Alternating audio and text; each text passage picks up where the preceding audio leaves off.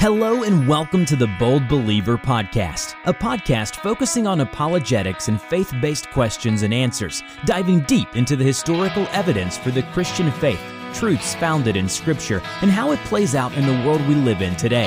And now, here is your host, Josh Snyder. Hey, hello, how's it going today? I hope you're having a good one. This is Josh Snyder, as always, your host here on the Bold Believer Podcast. We're going to kick off one of my favorite topics, and that is the topic of time management today. I am by myself in the Bold Believer studio because of, probably lack of time management. So this topic in which we're about to talk about is one that I am passionate about because I can't seem to ever get enough of it. Time, that is. And I can't seem to ever keep up. But God is faithful, and sometimes I do get hit with reality. I need to slow down, sit down, and shut some things off for some time to hear the voice of God. But today, I'm going to be going through a little bit of a lesson that I put together a little over a year now, and talking about some things that might help you be able to manage your day, your time this year a little bit better and more wisely for the kingdom. It is based out of Scripture. The topics in which we'll be discussing today will have scriptural foundation. So if you have to argue with anybody about the things that I'm about to say, you need to take it up with God. At least in most cases. I might go off and say something stupid otherwise. But this episode itself is going to be a little bit more improv in regards to how it's put together. The reason being is because, I fell behind and couldn't get this episode the time that it needed to clean every detail up like I normally do, or at least most details up like I normally do. So if I ramble a little bit, stick with me. There's a few things I'm hoping to put out today that is going to be of some help and some encouragement, some motivation to you as we continue to go through year 2022 and season 2 of the Bold Believer Podcast. Before we begin, we're going to start off with the best part of this whole segment, the part you probably showed up for, and that is the Bold Joke of the Day. Today's Bold Joke comes from the eye-rolling Best Dad Joke book that I received for Christmas, and so you'll be hearing from this book for many, many, many more weeks to come. And today's joke is, how many apples grow on an apple tree? The answer? All of them! Yay! Okay. Anyway, now that that's over, that's one of those ones that's so horrible you have to laugh. And now you can go spread that truth to the world around you and make the world a better place. All right? Go forth and conquer. Speaking of go forth and conquer, let's jump into today's topic. The topic of redeeming or taking back the time. Just to define what I mean by redemption, to make sure we're all on the same page. We're both. Yeah, maybe one other person's listening, and hey, if it helps you, I pray that whoever's listening on the other end is right where God would have them at this time, and that this is going to be an help and encouragement to you. But the definition of redemption, I'd like to define that because I'll be using that term quite a bit here today, so I want us all to be on the same page. Redemption is the action of saving or being saved from sin or error. The action of saving or being saved from sin or error. Let me ask you this question here. What do all these quotes that I'm about to quote have in common? Think about it as I quote these people. Robert Moffat once said, "We'll have all eternity to celebrate our victories, but only one short hour before sunset to win them." J.C. Penney once said, "If a man's business requires so much of his time that he cannot attend the services of his church, then that man has more business than God intended him to have." R.A. Torrey once said, "There is more joy in Jesus in 24 hours than there is in the world in 365 days. I have tried them both." And finally, Dale Carnegie once said, "Remember, today is the tomorrow you worried about yesterday." Ooh, there's a spinner right there. Let me say that again. Remember, today is the tomorrow you worried about yesterday. And if you were paying attention at all to what the commonality of all those quotes were, aside from them being all from men and the fact that they were all men of faith, they were all revolving around the concept of time and the usage of it and using it wisely. Larry McElroy zeroed in on a few areas which I'd like to address here tonight or this morning or wherever you're listening to at whatever time when he made this observation.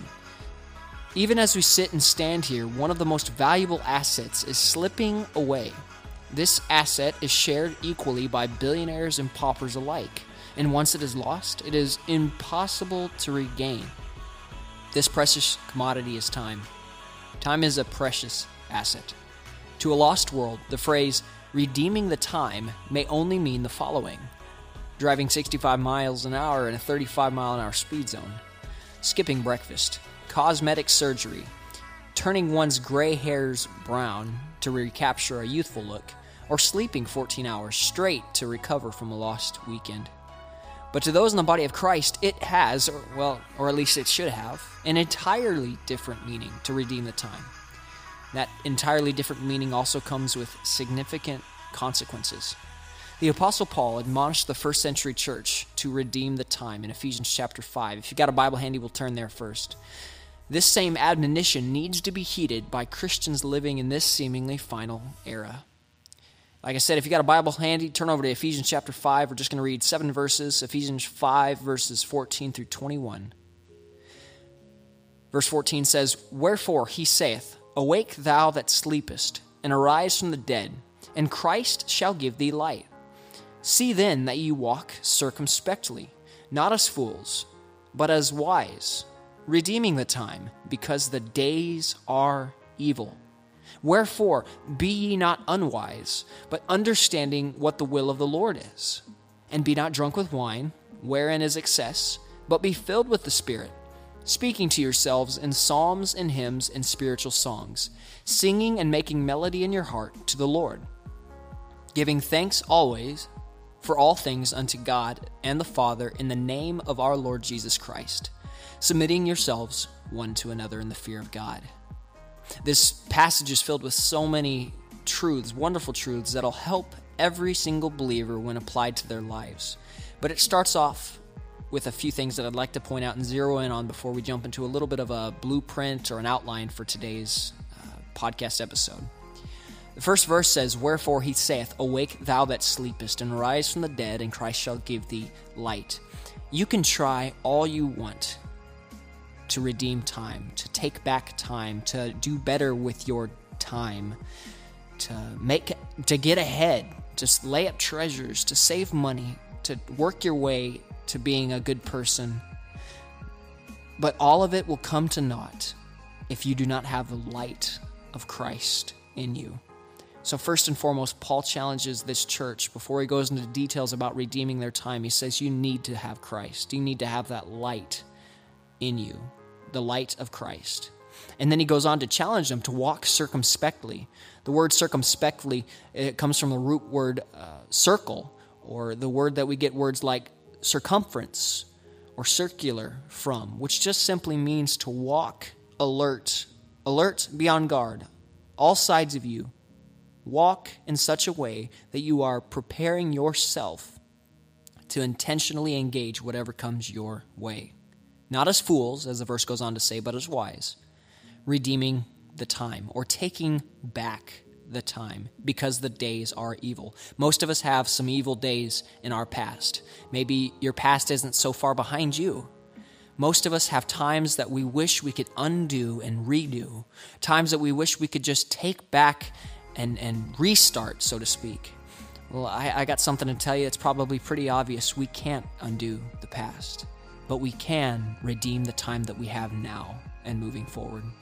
Be not drunk with wine, as it goes on to say, wherein is excess, but be filled with the Spirit. It goes on to give details on what a Christian can do to redeem the time. Don't be crazy with your time, your talent, and your treasure. Follow after God. Praise Him, singing and making melody in your hearts to the Lord. Submit to one another. Serve one another in the fear of God. Redeeming the time. There's a few things I'd like us to notice from this passage and passages that we'll go on to talk about in a little bit as we bring this down to a close in the next handful of minutes. Number one, the first thing I want us to notice is time is a gift. Time is a gift. If you're alive today, it's a gift. Our heart beating is a second chance.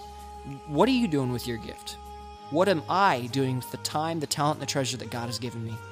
Speaking of time and talents, let's talk about 3 servants. These servants are found in Matthew chapter 25. You got a Bible, you can turn over there and mark this place for later reading because we won't read the whole chapter.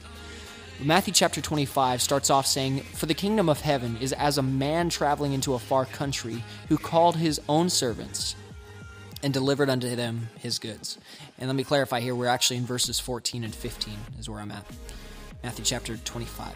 It goes on to say, "And unto one he gave 5 talents, and unto another 2, and to another 1, and every man according to his several ability. And straightway took his journey. This master or this lord of these servants delivered unto his servants talents." Now, these aren't talents of which we would think of today when we hear the word talent. It's not some sort of ability. He didn't give them abilities. It was actually an allotment of money. It was a sum of money that he gave these people, or these servants, these 3 men, and they were to take these talents, or this amount of money, and to do something with it. He didn't give them specific instructions, at least not in the passage, but as these servants knew their Lord well, they understood what he expected of them. We go on to see that later on in the passage. But just to kind of glaze through what goes on to happen, and then we'll come to the conclusion of what happened to all 3 of them. Each of them were given a talent, or a certain amount of talents, and they were to do something with it. We can take those talents today and actually apply them to many things that we are given in life that God gives us, whether it be time, whether it be talents, like physical talents, abilities, gifts, things that we have, whether it be money. We can ask ourselves the same question that the Lord would have asked these servants when he got home later on. We'll get to the conclusion of it later on in the episode here. What did you do with the talent or the time that I gave you? The past is gone. The future is unknown. And the time that ticks on right now is a gift. And that's why they call it the present. So the first thing that we see is time is a gift. Time is a gift. The second thing I want us to notice is time is priceless. Time is priceless. Music artist NF wrote something pretty profound in his song called Lost in the Moment when he said, "Yeah, they told us that time flies, didn't know what it means. Now I feel like we're just running around trying to catch it, hoping to cut off its wings." NF noticed and realized that as he got older, he's a little bit older than I am, he looked around at his life and realized that, man, time isn't as easily used as we thought it was as a kid. We used to make dreams and set goals as a kid. We used to dream about the future and think, yeah, someday I'm going to be a firefighter. Someday I'm going to be a police officer. Someday I'm going to be a music artist. Fill in the blank. Whatever your dreams are or were, you thought about the things that you would do. But as you grew older, you realized those things just don't fall into place as easy as you thought they might as a child. At least a lot of us look around and realize that. Time is priceless. And when we were a kid, we used to think everything took too long. Now it just seems like we're trying to run around and catch it. Why? No, because it's priceless.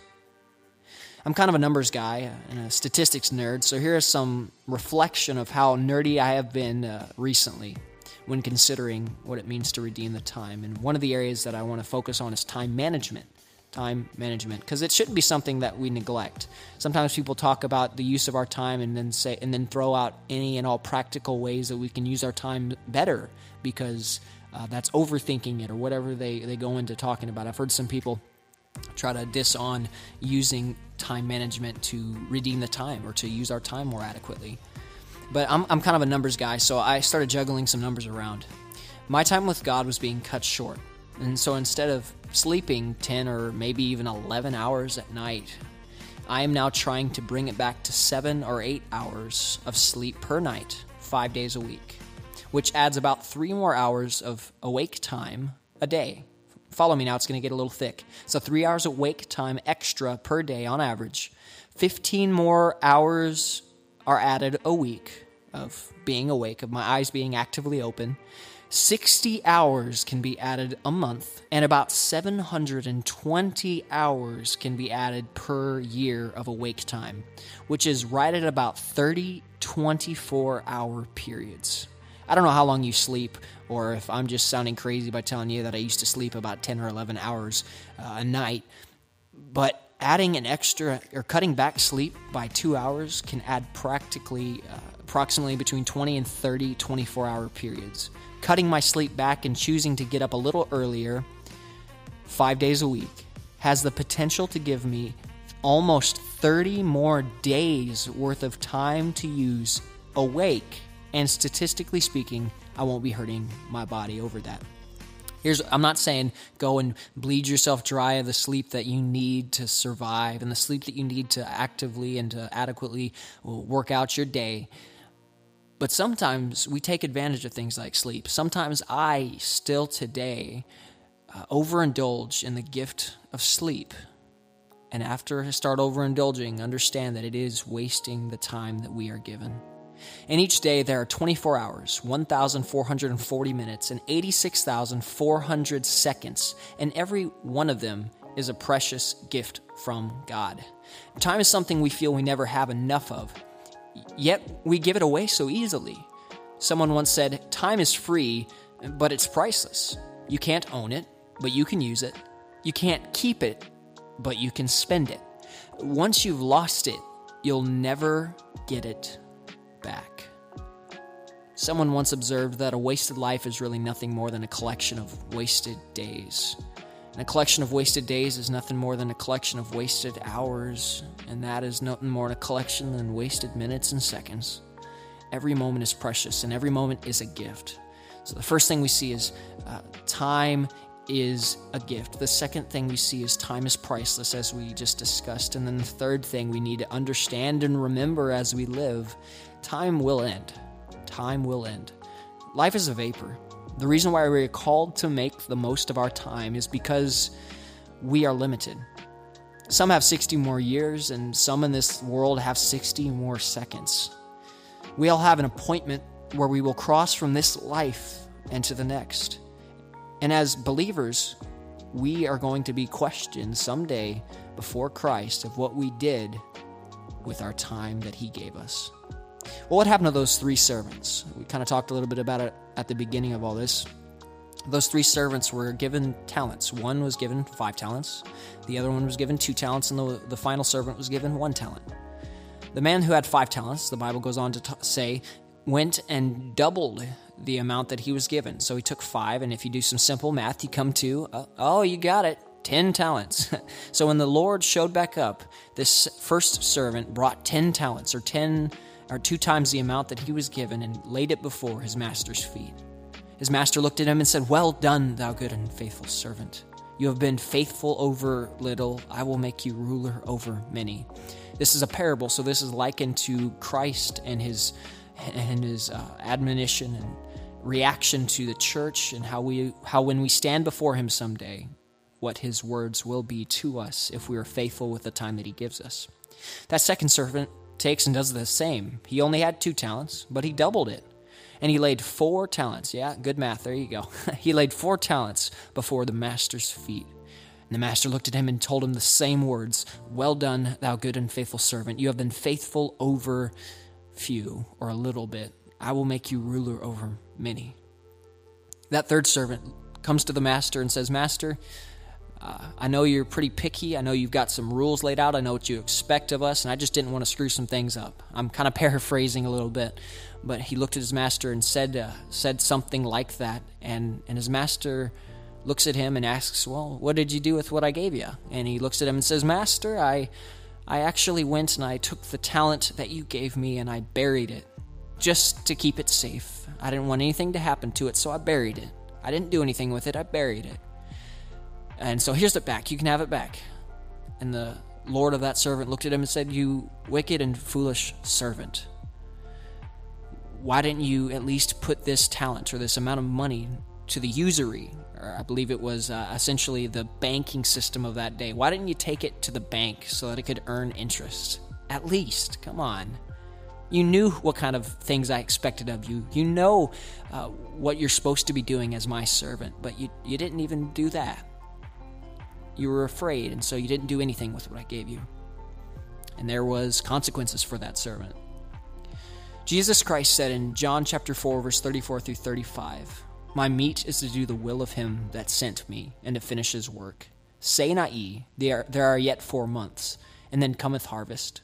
Behold, I say unto you, lift up your eyes, and look on the fields, for they are white already to harvest." Do we have that same desire and focus, the desire to be active in our faith? Because like we see in the life of those servants in that parable, two of them had that desire. And even though one may not have had as much as the next guy, just as we don't have as much, or maybe we have more than some of the people around us, and people look up to us, and we're a leader in ministry, and we have things going that maybe some other people don't, that doesn't change that we each are given talents, time, and treasure to use for the kingdom, and what we did with that will truly matter in the end. No matter how much we were given, no matter how much the Lord issued to us in our life, because as we see in the parable of the servants, both of the wise servants had the same reply when they got to the master, when the master came home, and it was, "Well done, thou good and faithful servant."